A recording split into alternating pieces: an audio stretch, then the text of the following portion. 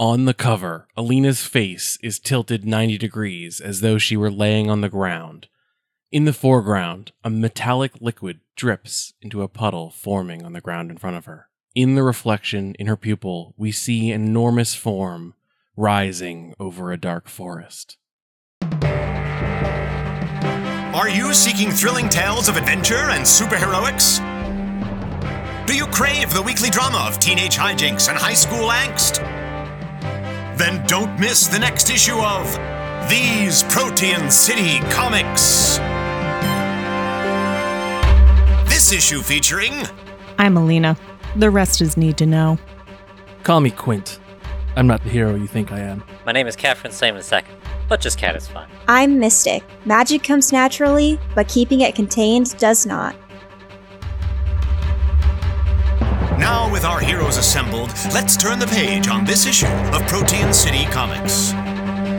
This is Protean City Comics, issue number 111. Welcome to the Hunt. On the first page of the comic, we are going to start with Alina. You have returned home to your bunker. You haven't probably been here in a while because you've been living with the Appointed.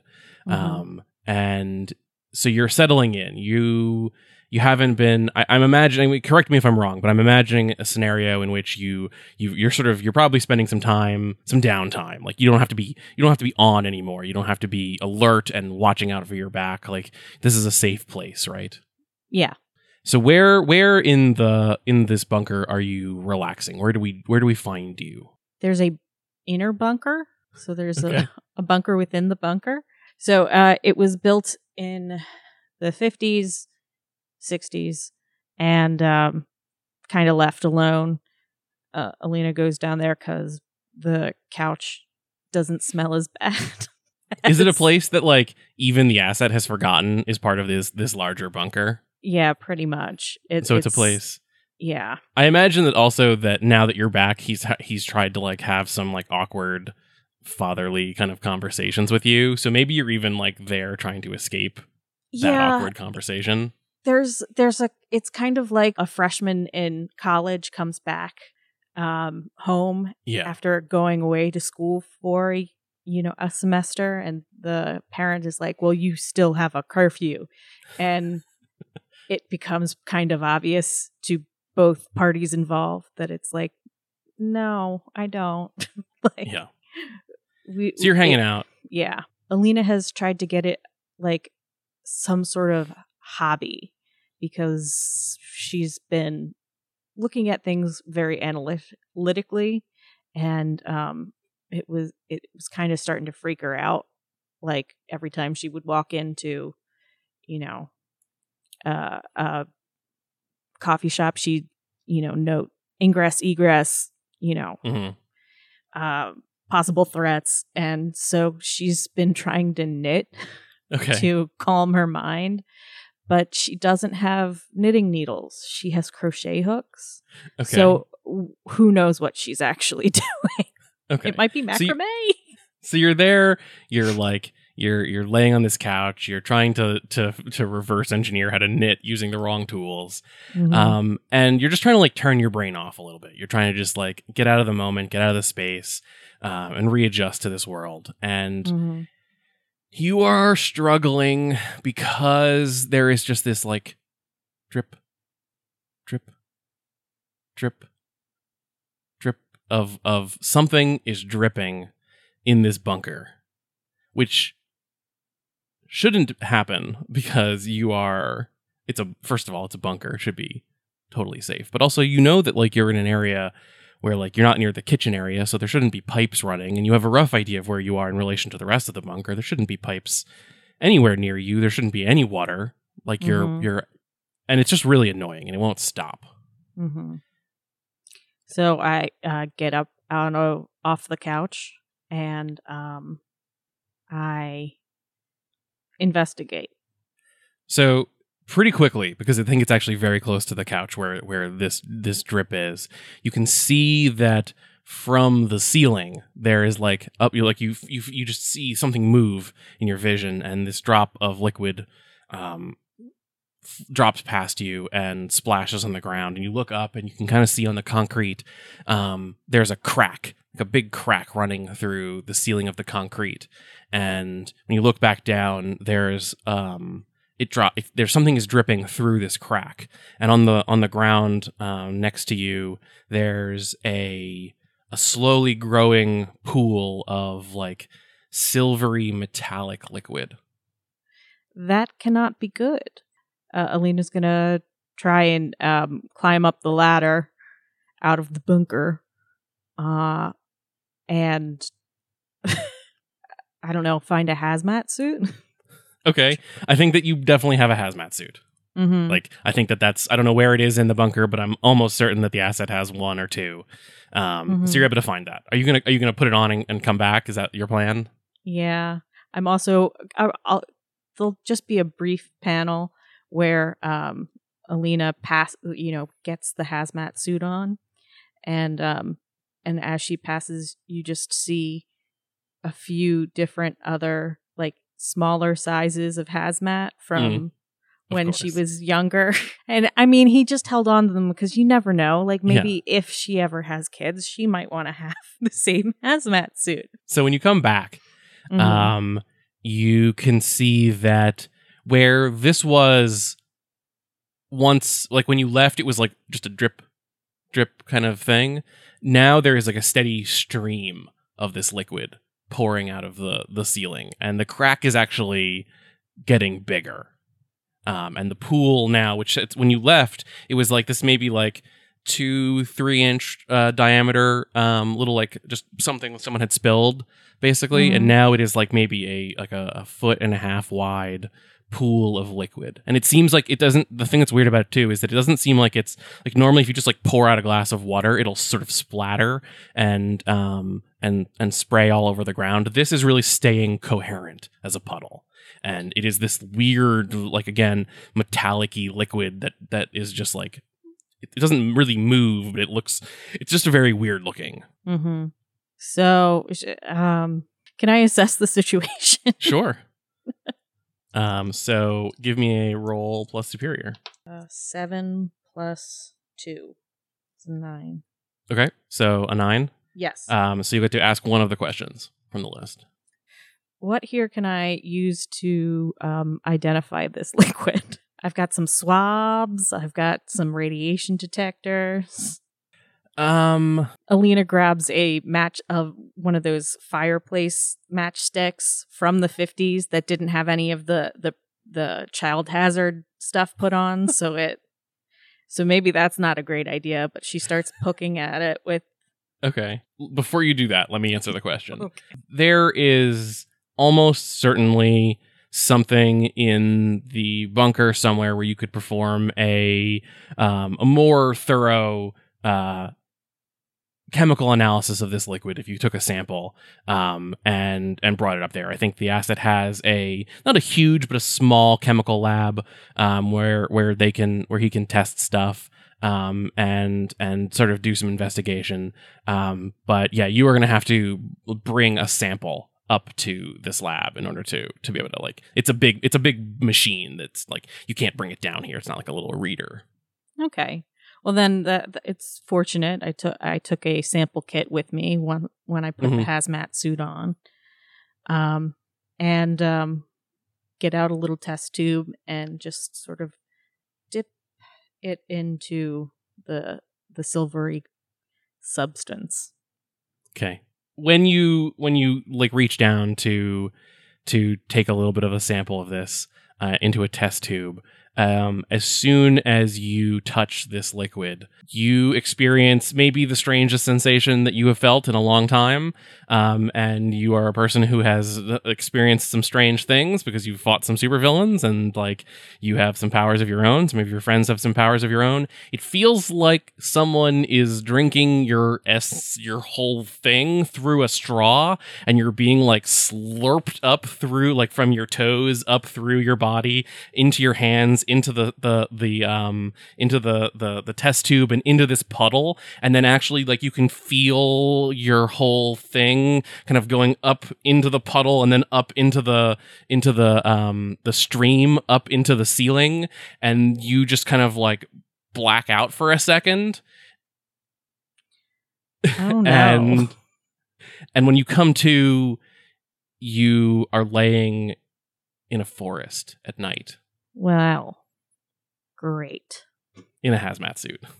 Yes. Let me tell you about this forest. This is what you see as you're laying on your back. You look up and you can see around you that kind of in your peripheral vision, it's a little bit fuzzy, and for a moment you think that it's like it's something in your eyes, but as you sort of adjust and come to fully and like really become present in your body again, you realize that in fact it's not. It's just very thick fog that's kind of hovering around like your body as you're laying on the ground, and you're looking up, and there are these trees, and they are brownish purple, like they're a little bit off from what a tree should look like, and they're really tall, and they form, and they don't have any low branches. They form like a high canopy above you, and through the gaps in the canopy you see the darkest space that you have ever seen, and beyond that, bright stars like you've probably never seen, being someone who lived in a city. This is truly what the night sky looks like when there's no ambient light around to mess with that, and so you're kind of just laying on your back in fog in this weird, creepy forest. Either there was some LSD in those canned peaches, or this is like the third time Alina's been just shoved into another dimension. Like, this might as well, like, so she's just sort of, all right. She's probably not even really phased by it anymore. She's just like, all right, so now where am I? Okay.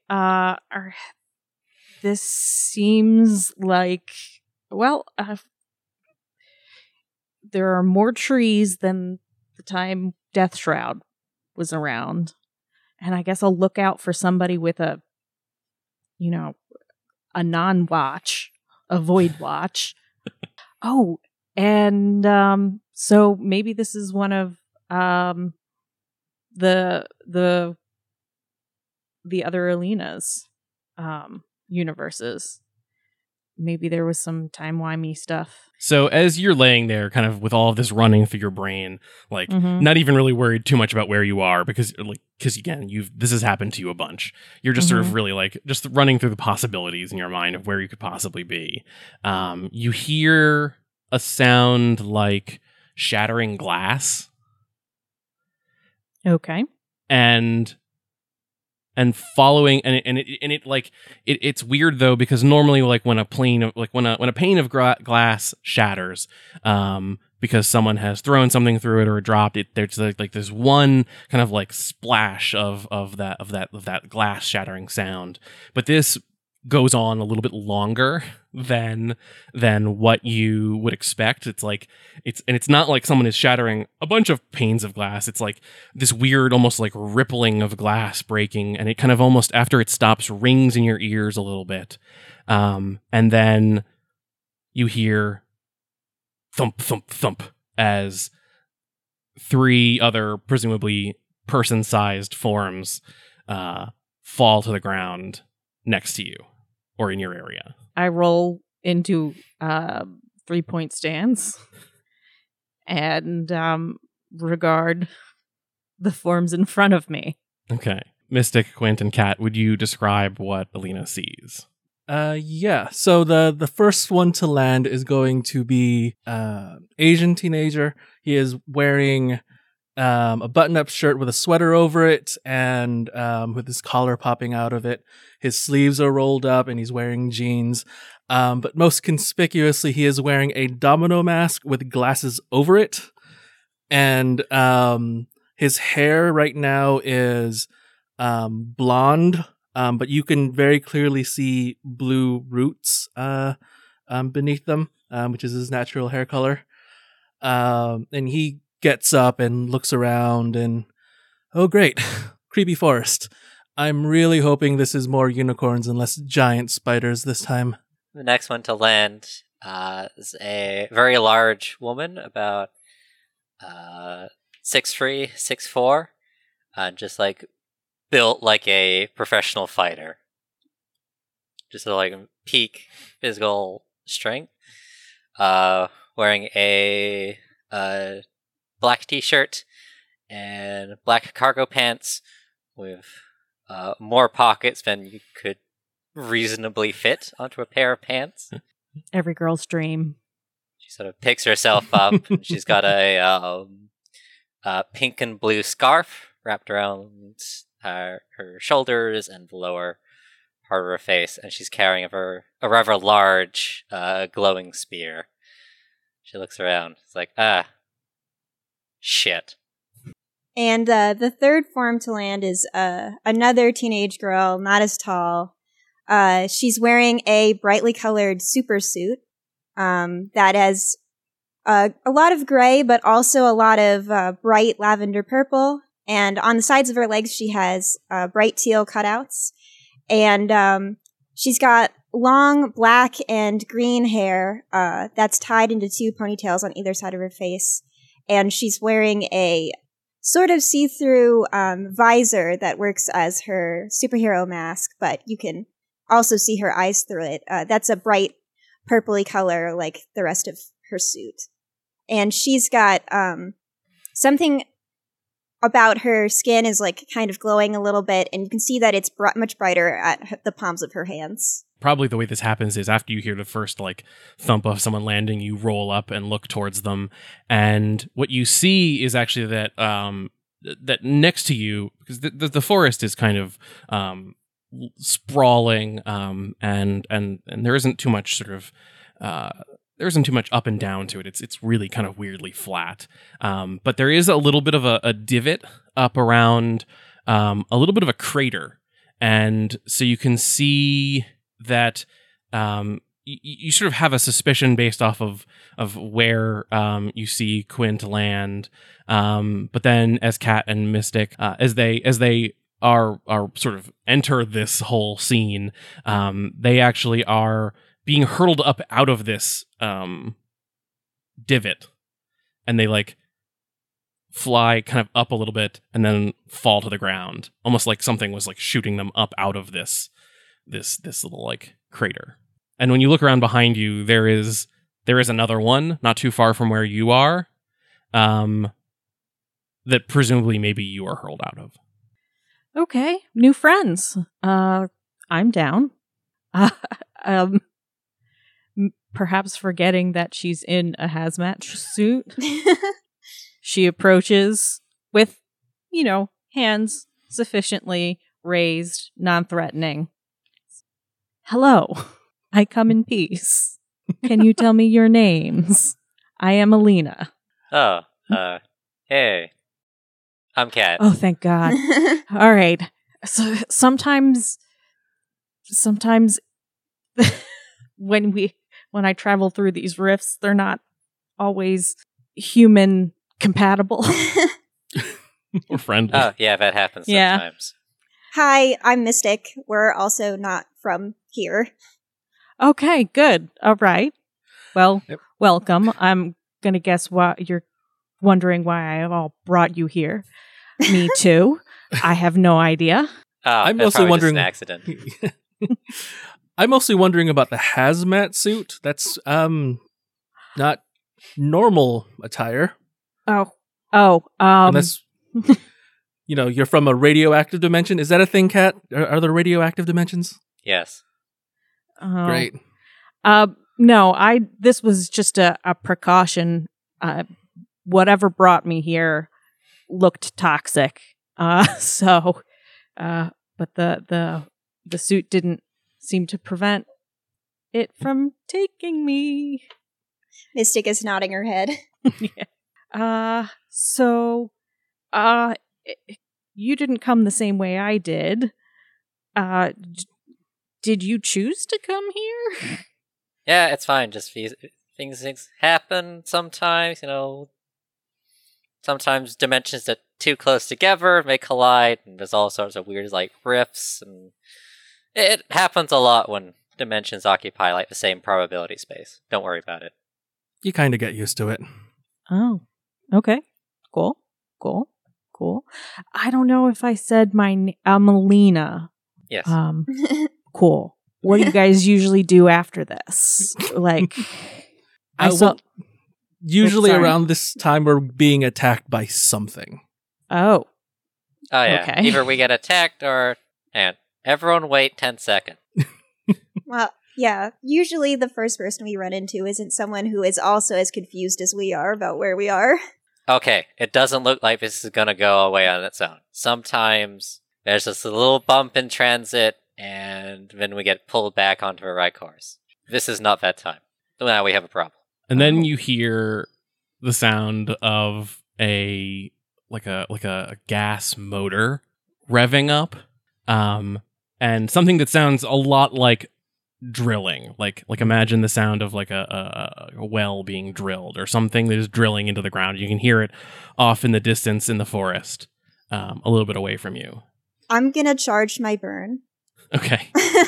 So I'm hearing that and I'm like, I have to be on edge now. That's a 9 plus conditions. I have 4 conditions. So that's a full hit. Okay. So that means you get to keep 3 burn. Yep, I get 3. Tell us what that looks like as you charge your burn. Right. So for Junie, when she's charging her burn, it's often like kind of like a flare of light on her skin, where you can see she was already a little bit on edge before this, but now you can see that it suddenly gets much brighter, where it's very obvious, oh, that's coming from her. And then it concentrates specifically in her hands at the end. So it's almost like she has 2 like balls of light in her hands, but it's really just so bright there that it looks like that. Okay. Yeah.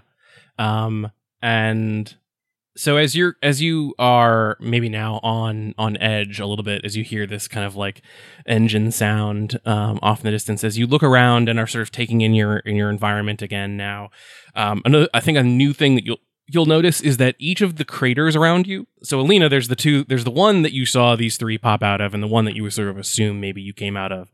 There's actually a whole bunch of them now. Like as you're sort of looking around, assessing this a little bit more. They're not close and they're not uniform. They're just sort of scattered. And the thing you didn't notice the first time is that they all have this like big kind of metal tube.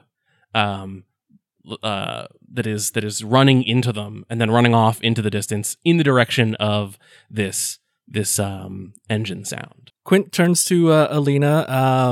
Hi, call me Quint. So how are you in dangerous situations? If you're any less than an 11 out of 10, you may want to stay back. I think I'll be able to handle myself. All right. That makes our lives easier. So Alina's gonna start sneaking. Okay. Towards the sound of the drilling. Okay. To see what's going on. I'm gonna be in the back because I am the least stealthy of us. And I'm very aware glowing. of that. Yeah, and I'm glowing. And I think that since I see that she is starting to stealth, I'm like quieting the light a little bit. So it's still there, but it's not so bright. I wrestle with the zipper on the the suit because it keeps crinkling. So Oh God. Yeah. sort of finally get it off and then proceed more quietly. Okay. So you're ditching the hazmat suit? Yes. Okay. Kat will sneak up with Alina, doing a couple like short range teleports to avoid any particularly dense patches of foliage.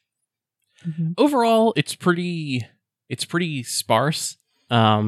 The trees do this thing too, where when you look off into the distance, they look like they're thicker, but then as you kind of get closer to them, as you're moving through this forest, there's like an eye that you're in that's a little clearing, and as you move, it's like the clearing moves with you, and as the trees sort of change density around you. So you always look off in the distance and see yourself moving towards a denser forest, but you never quite get there. But the things do change, and there isn't a lot of underbrush. And eventually, as you're moving through this forest, you find your way to, you get closer to where this drilling sound is coming from. And you find yourself, looking out over there's another one of the divot kind of crater shaped things. And there is this, big machine that is on top of it. It is maybe you could probably get your arms around it. That's how wide it is, and it's maybe 6 feet tall. And it has these kind of like 3 or 4 big robot like legs that are like standing on 4 sides of the divot, and it's sort of this like cylinder that is descending, and there's a drill bit in the bottom, presumably, and you can see that it's drilling into the center of this crater, and at the sort of maybe a third of the way up from this drill, there is another one of those metal tubes that is running off adjacent to the crater and then down the same direction that the rest of the tubes are running in. And there are 3 hooded figures standing around this machine, and you can't quite see them, and they're all facing towards the machine. One of them is kind of like poking at it. One is sort of looking at the pipe and making sure that I think they're maybe even crouched over. They have a little device they're using to inspect the pipe with. And there's a third that has it's like a tablet-y looking thing that has a light that comes out of it, and they're leaning over, peering down into this crater. You can kind of see as they turn a little bit, maybe, that underneath their hoods, you can kind of see they have slightly elongated noses, but you can't really see too much more than that.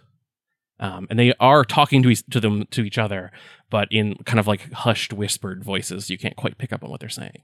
So what do you think are the chances that this is perfectly normal and benign and that we don't have to do anything? Well, those hoods don't exactly look OSHA regulation. Maybe their OSHA's a little bit different here. I mean, maybe it's different dimensions. About 20%. All right.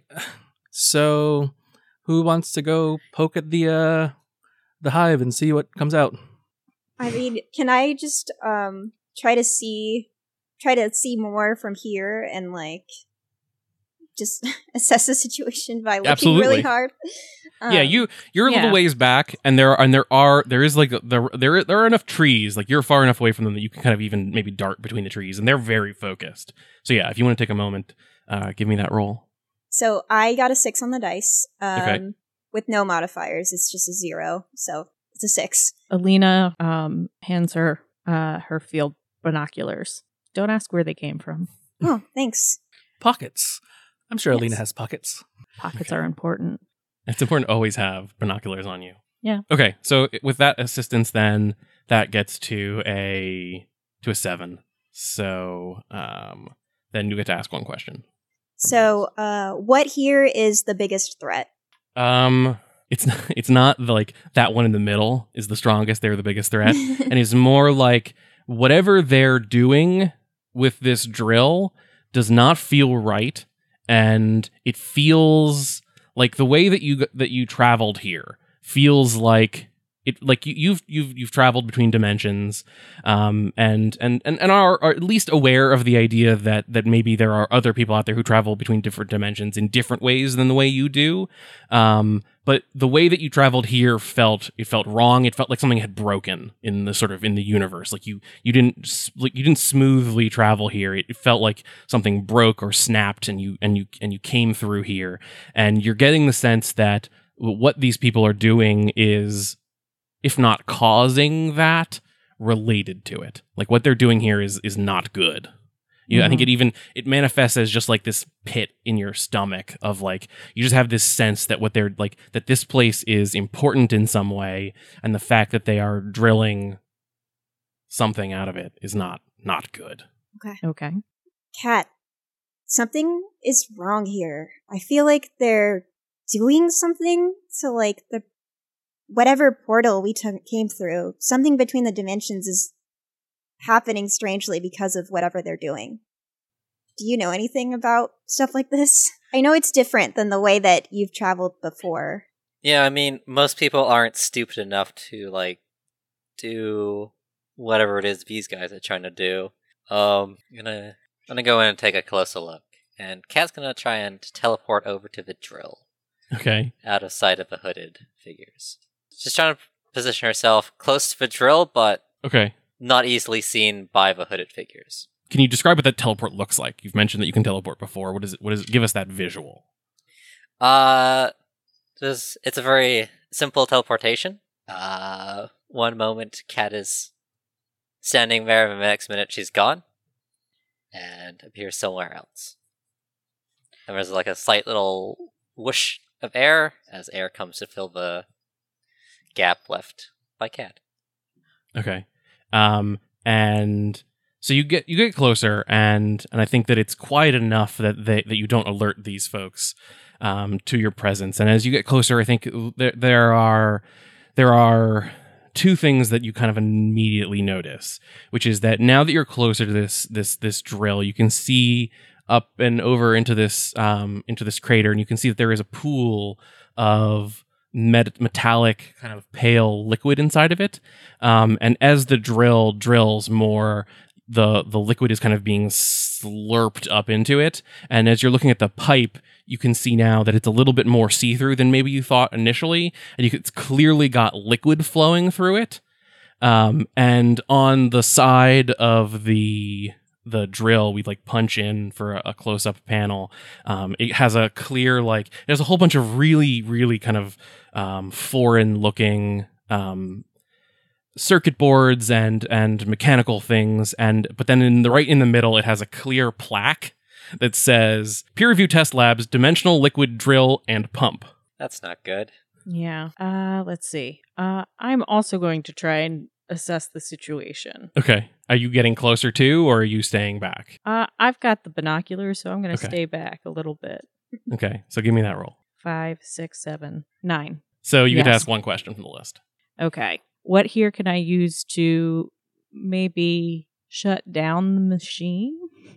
It is definitely, I don't know about shut down the machine, but so because of the way this drill is sort of, it's like it is like a tall, it has like these spider legs. And so if you were to do something to one of those spider legs, it would probably topple over in a way that would prevent it from being able to continue to drill downwards at least, and that would stop whatever it was doing. Ooh, but that seems like maybe maybe a bit much. Maybe a bit like I don't want to do that right away if I don't have to. I'm going to turn to them. I don't see any sort of emergency shut off, but that liquid was exactly what I saw before I got sucked into a test tube and blarfed here. Great. So, I have Insecure, so I'm going to do something dumb. Okay. I'm going to just get up and walk towards them and wave and go, "Hey, do you guys have a bathroom I could use?" Oh, he's my least favorite now. I'm like, I see him doing that. I'm like, I think about saying something, and then you see me quickly duck behind a tree. I love Insecure. It's my favorite condition. Kat will watch and just shake her head. So, are you walking over again, just so that I'm clear about where our spacing is? Are you walking over so that when they turn around and look at you, are they going to see Kat? Or are you trying to position yourself sort of opposite? I will at least try to position myself as a distraction. Okay. Kat will hide. Okay, that too. So these three figures kind of stop and turn and look at you, and as they look at you, you can clearly see that they have big, like mouse-like faces. They have a very strong, like rodent nose. They have whiskers that kind of stick out. And again, now you can also see as they turn in to look at you that they have furry clawed hands. And one of them, the one that was kind of like looking over into the crater, looks up and from their device and says, "This might trigger Are You Watching Closely?" Okay. If you think this is enough of a distraction for them. If that's what but you're I'm trying totally to do, cool for yeah. it or not. If you're doing it as a distraction, then definitely give me that roll. Either these guys are just gonna go and attack me, and we know that they're bad, making life a lot easier, or like maybe they'll actually just go let me use the bathroom, and maybe. But either way, Yeah. you're trying to convince them that you're here accidentally or not, then Yeah. whatever. Okay, Mhm. so yeah, roll plus superior. That is a 10. Okay. So on a 10, you could actually choose 3 of these. Wow. That is, you get to choose, you get an opportunity, you expose a weakness or flaw, you confuse them for some time, or you avoid further entanglement. I'm gonna do confuse them for some time. Let's expose a weakness or flaw, and I think avoid further entanglement. So they turn towards you. You see that they sort of have these road interfaces. And one of them says, "We have a restroom back on the ship. How did you get here? You can't come to our ship. You should go back where you came from. Leave this place." That's a bit of a problem because I don't know how I got here. Well, then at least go away. Go walk away. Don't look here. Don't interfere with our plan. Don't interfere with the freeing. You should leave. You should you're in danger here. Well, I mean, wouldn't it be safer if you're more experienced to let me up and at least use the bathroom so I don't wee on the weird metallic stuff? And they turn towards each other to kind of like converse in a sort of different language that you don't understand. And they seem very confused, like they had not really thought that through. And the one turns back and says, "No, you should just leave. You can't be here. You can't be part of the ceremony. You haven't earned it. You don't deserve to be here. You should just leave and go away and not be involved. Don't involve yourself in this. It's not, Come on, Mickey, be a pal."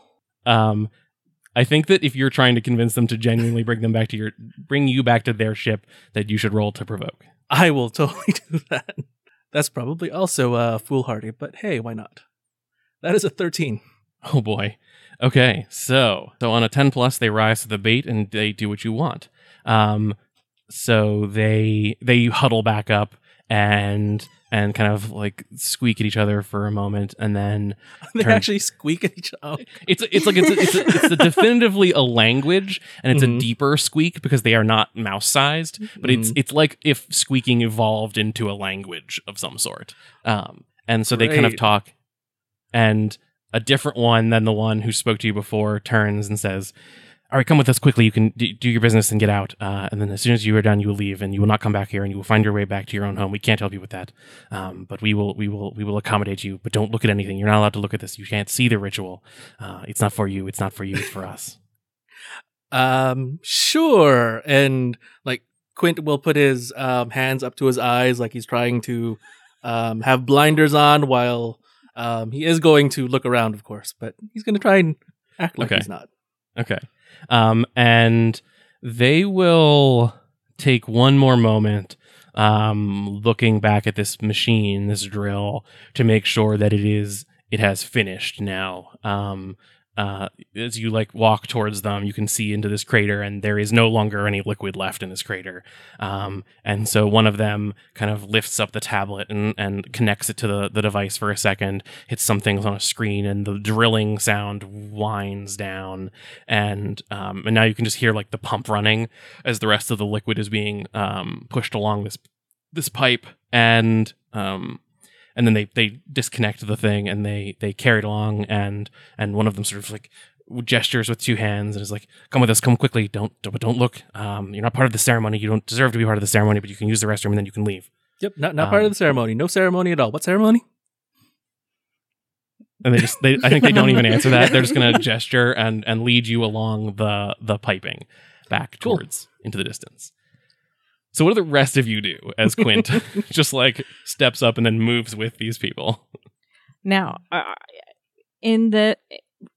as he is going to use the facilities on the spaceship, are all of the other figures following him into? They're done here. They're all going back together. All right. So, but they're leaving. The drill is the too drill big is staying to here. move. They're just leaving. All right. All right. So I'm gonna go closer in for a closer look into the device. Okay. and see what kind of pumpy pump it is. Okay. So it looks pretty much like what you'd expect. It's almost like it's almost a little comically like what you'd expect. Like it looks like a lightsaber hilt where it's got like a bunch of different sizes and it has a whole bunch of different switches and machines and stuff on it. It has the plaque. It has the PRL logo on it.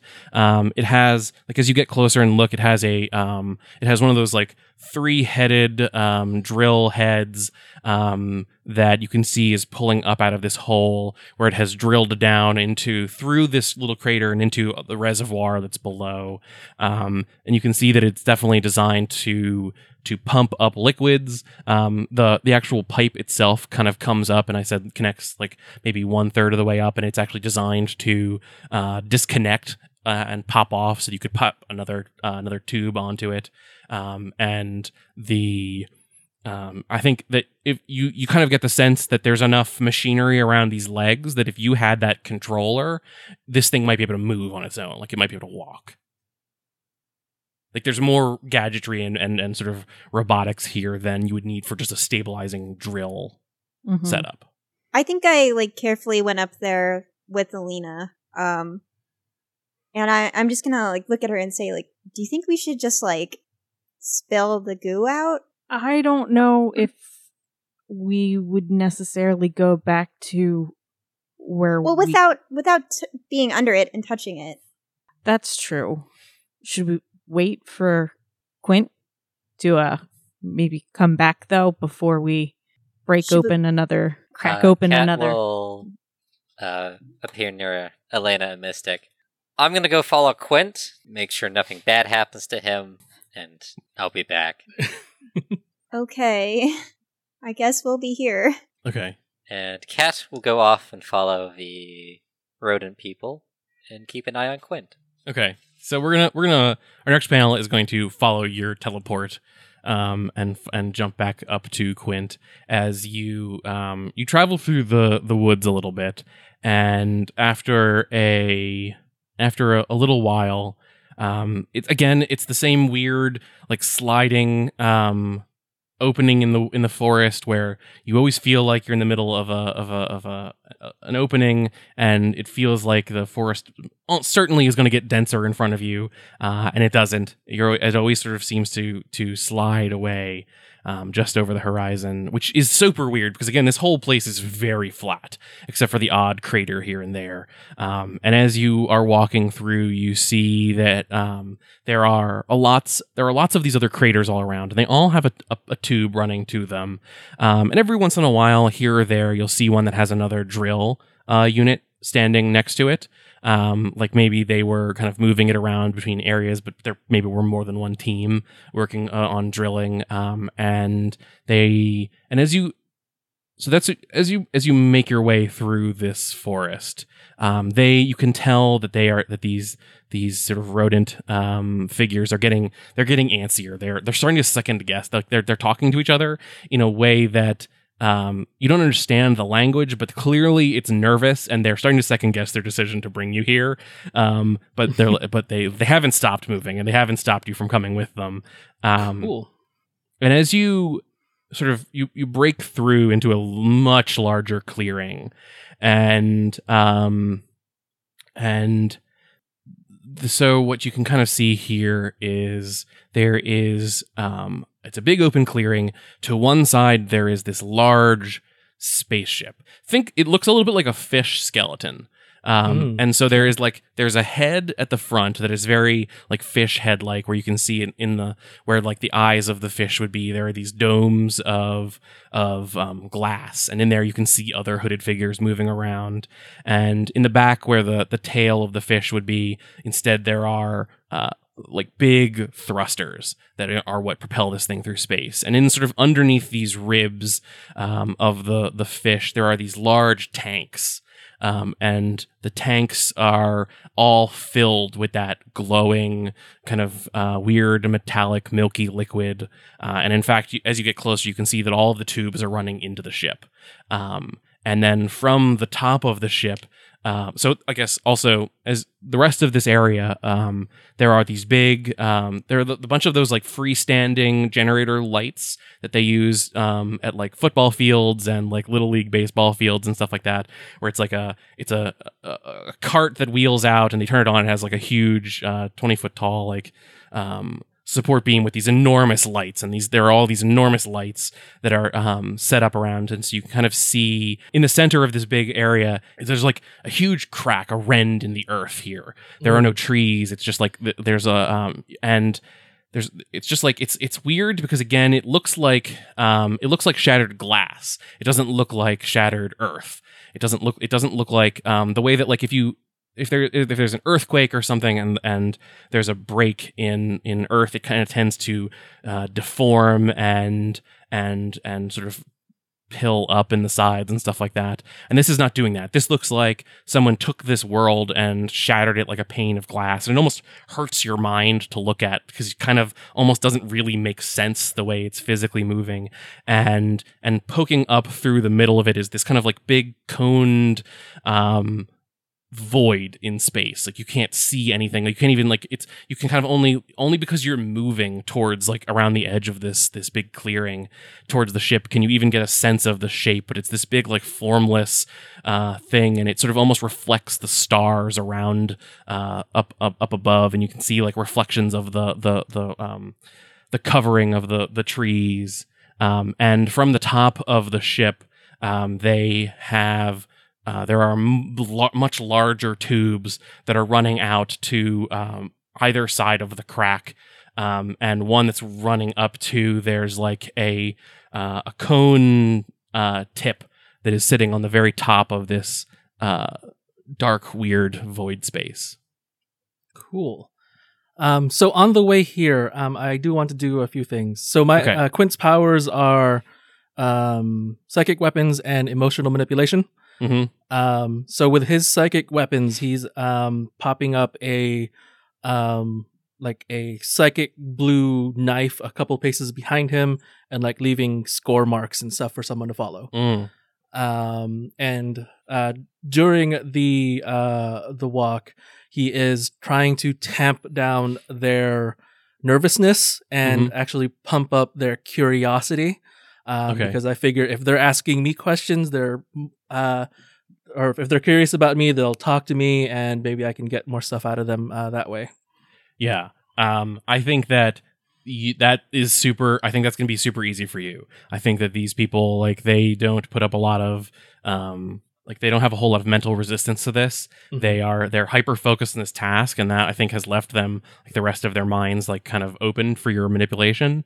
And so as you move into this final clearing and they start to bring you around towards the spaceship, and I think you also see there are now other hooded figures moving around this clearing doing different things. And one of them is going to say, "Well, so how did you get here? If you don't have a spaceship that has a bathroom on it, then how did you get here?" Yeah, there was this like weird pool of the stuff, and I think maybe I got too close to it and kind of got slurped. It wasn't a pleasant feeling. And one of them is going to turn, the one that asked you that question turns to the other one and kind of like pushes him a little bit, and it's just like, "Wait, did you miss one? Did we miss one? You didn't. If they found out that we missed one, then you're going to get in trouble. This was on you." And everyone's like, "No, we got everything that was out there. We didn't. There were no leftover. Where did you? Was there a tube? When you came out, when you were looking around, was it still full? Did we drain it like the others?" At least where I landed, there wasn't really any tubes. It just a little puddle, really. So if you guys missed something, should we go back and get it? I can help you. We can. Once I use your bathroom, we can head back and clean up. And they kind of look at each other for a second, and the one's like, "No, we definitely got everything." And the other one says, "Well, we have to go back and check. We can't have missed anything. We need it all." Yeah. But can we hurry? I really need to use the facilities.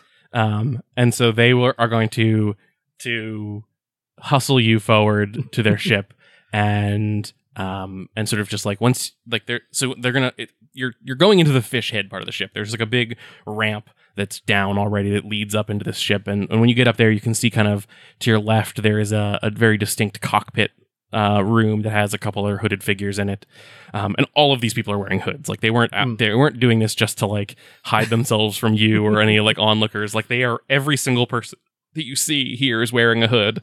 This is just their uniform, and the one points you to a room right by the door. As you move closer to it, it slides open, and there's a restroom that has all sorts of kinds of all sorts of bathrooms. Yeah, all sorts of different shapes of receptacle for whatever it is that there's you need to do. Cedar litter box and a bidet. And the door slides closed behind you. And I think with that door sliding closed, we're going to cut back to Mystic and Alina. So what are you doing back in the woods by this drill? I guess we could be like looking to see if they left any controls around, if like any buttons or panels that tell us what's going on are accessible to us. They were using a tablet earlier, but I don't know if maybe there's a matching one that's like attached to the drill. No, go. Go ahead. No, There's a connection point where you saw the person sort of connect the tablet to it. But I'm trying to think. I don't think there would be a. So let's actually say this. So there's the main the main tablet you saw them use to control this thing has this big like hefty connection point that they used, and so like that would be certainly a full control for this thing. But there are a couple other. There's like down sort of towards the base of the drill, like you'd almost have to be standing in the crater to do it.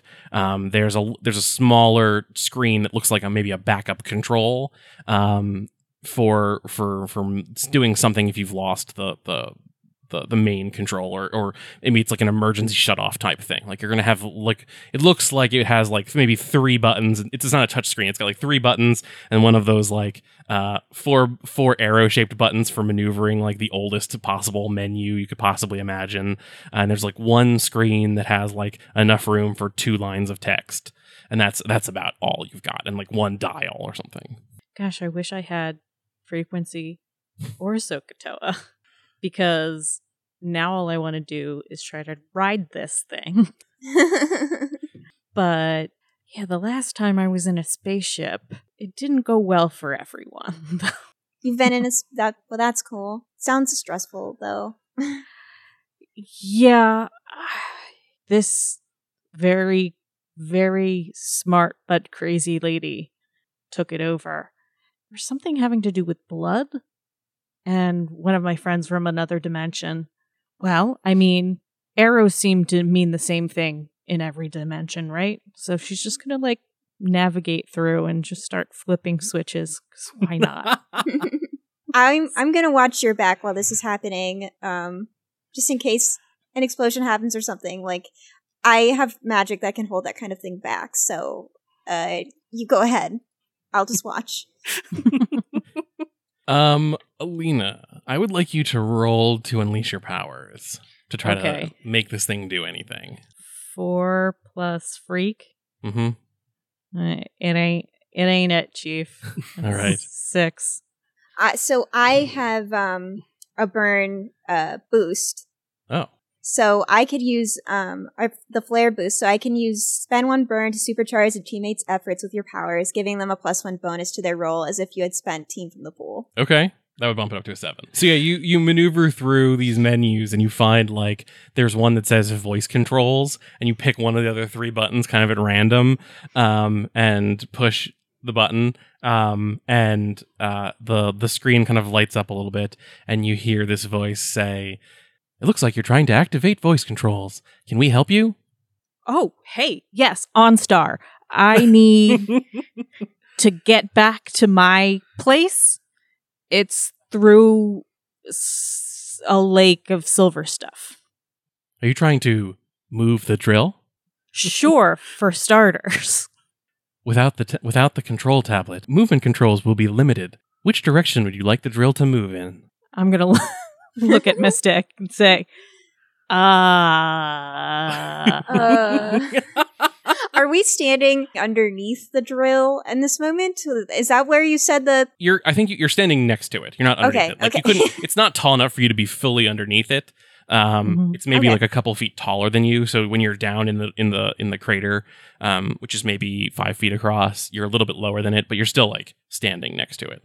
Okay. Is there like forward where where you've been moving forward? Yes. And it's going to like slowly. So there's like there's a way that like when you watch a 4-legged animal walk, it always like they lift like opposite legs, so they always have like the right number of legs on the ground, and they're not. And this thing does not move like that. It doesn't move like with 2 legs lined up. It's moving with like the two. It's moving like across straight, and so it kind of every time it lifts a leg, it hurtles in one direction, and then it lifts another leg, and then it slides in the direction, and only just barely is able to do that in this like weird tilting, wobbling gait as it moves. I think probably off in a perpendicular direction to where the pipes were moving. It's not going very fast. Okay. Hey, I got it to do a thing. Should we just follow it like I'm doing quotations forward?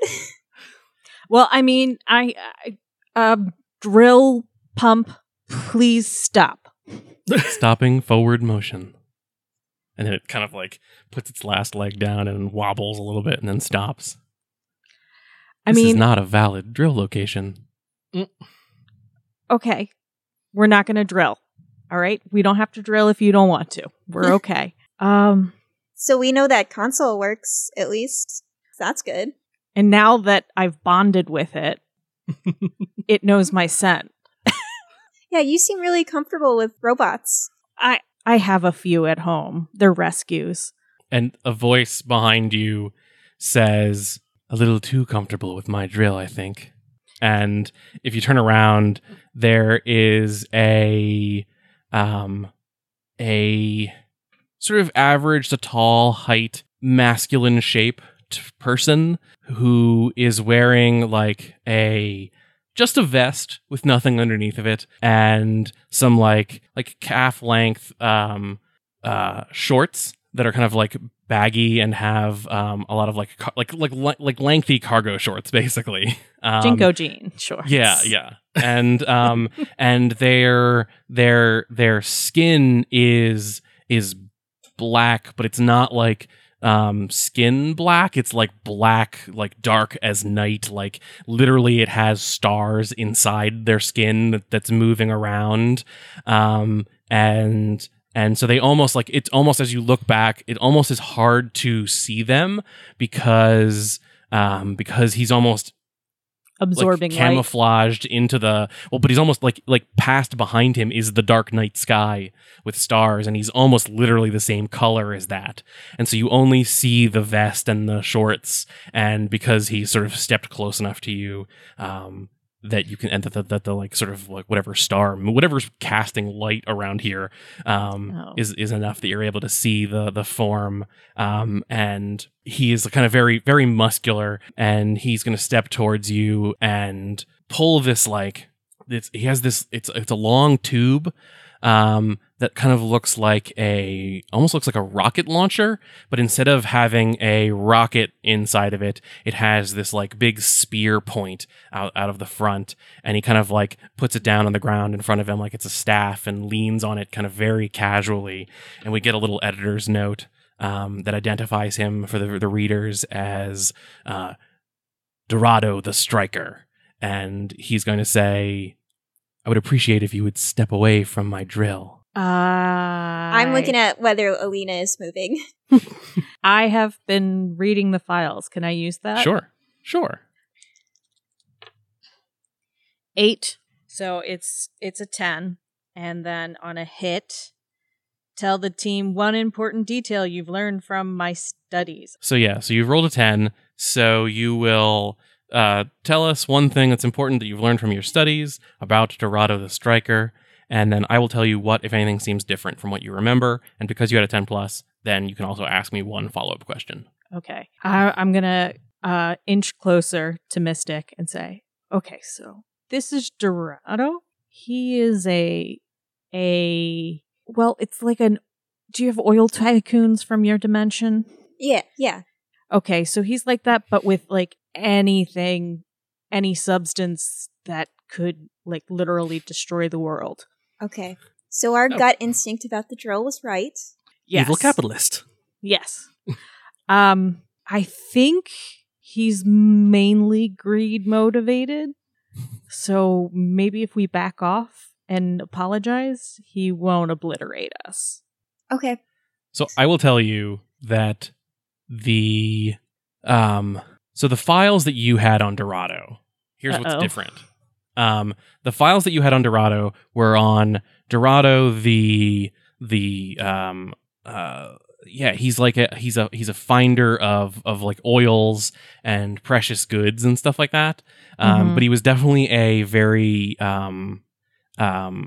he had a knack for finding things. Like that was his superpower. And because the asset probably had a file, like one small file on him. It doesn't come around Earth very frequently, but he was someone who was useful to find things if you needed a lost thing. So you could pay him, and he was definitely but he was a business suit, capitalistic type of space person. And this Dorado does not look like a businessman. This person looks more like a hunter. This person looks like maybe the thing that they're good at in this world is finding like big game animals or something. Like that's the sense you're getting. Okay. So I'm getting the feeling that maybe the Dorado I know might be a little bit more refined than this gentleman. What is the question I want to ask you? Okay, what is he scared of? Ooh. That's a good question. What is he scared of? He's scared that one day he'll find something that, like, that he's scared that he'll get in over his head, that he'll find something to hunt that he can't beat. Okay. All right. So, all right. Alina's just gonna size him up, and she's seen these guys before. She's come across them every once in a while in her kitchen. You know, like you do. You work with the people you have, when you're from the world that her mentor is in. I'm going to say, I'm sorry, Dorado, correct? Oh, you've heard of me. Well, I mean, who hasn't? And I'm nodding as if I had heard of him before. He's going to say, I try to keep to the shadows, but obviously tales of my adventures reach far and wide in the universe. Well, yes. We have a vested interest in your business. My name is Nancy St. Stacy. This is my sister Daisy. Daisy St. Stacy. I give a little wave. And he is going to kind of take a step closer to you and then replant and lean against this rocket launcher-y type thing, and kind of leaning over it and smiling this wicked smile, say, "Are you here to join us for the hunt?" You turn to the last page of the comic and find a page of letters to the editor. Do you have questions or comments? Send your letters in written or short audio format to letters@protean.city. We'll publish your letters with every issue and a response from our editors. Hello! In a recent issue, Alina was able to summon, with the help of Fracture, different versions of herself that were each just a little bit different. Are you perhaps implying that there's an infinite multiverse out there, possibly with different goofy versions of our heroes? And is it possible that there are other heroes out there in the multiverse? And if so, what are the chances of them ever showing up in Protean City? Sincerely, Quentin Hero, Rancho Pasillo, California. We know from our brief interaction with Fracture that the Protean City writers are interested in exploring alternate universes within our stories. If they have a grander plan for these watchers, they sure are taking their time, though. I'd be careful asking too many questions. The writers have been known to nab names from letter writers to use in the comics. And you never know, you might find an alternate universe version of yourself showing up in a comic someday. Protean City Comics is a production of the Stop, Hack, and Roll podcast network. It is produced and edited by James Malloy. This issue was emceed by James Malloy, who can be found on Twitter @AndTheMeltdowns. Arcana is played by Jess Benini, who can be found on Twitter @HerlockHolmes1. Quint is played by Eric. He can be found on Twitter @PrimeFactorX01, and as a silky smooth fae on the Shadows of St. Fleur podcast. Mystic is played by Siobhan, who can be found @SpellboundMage on Twitter.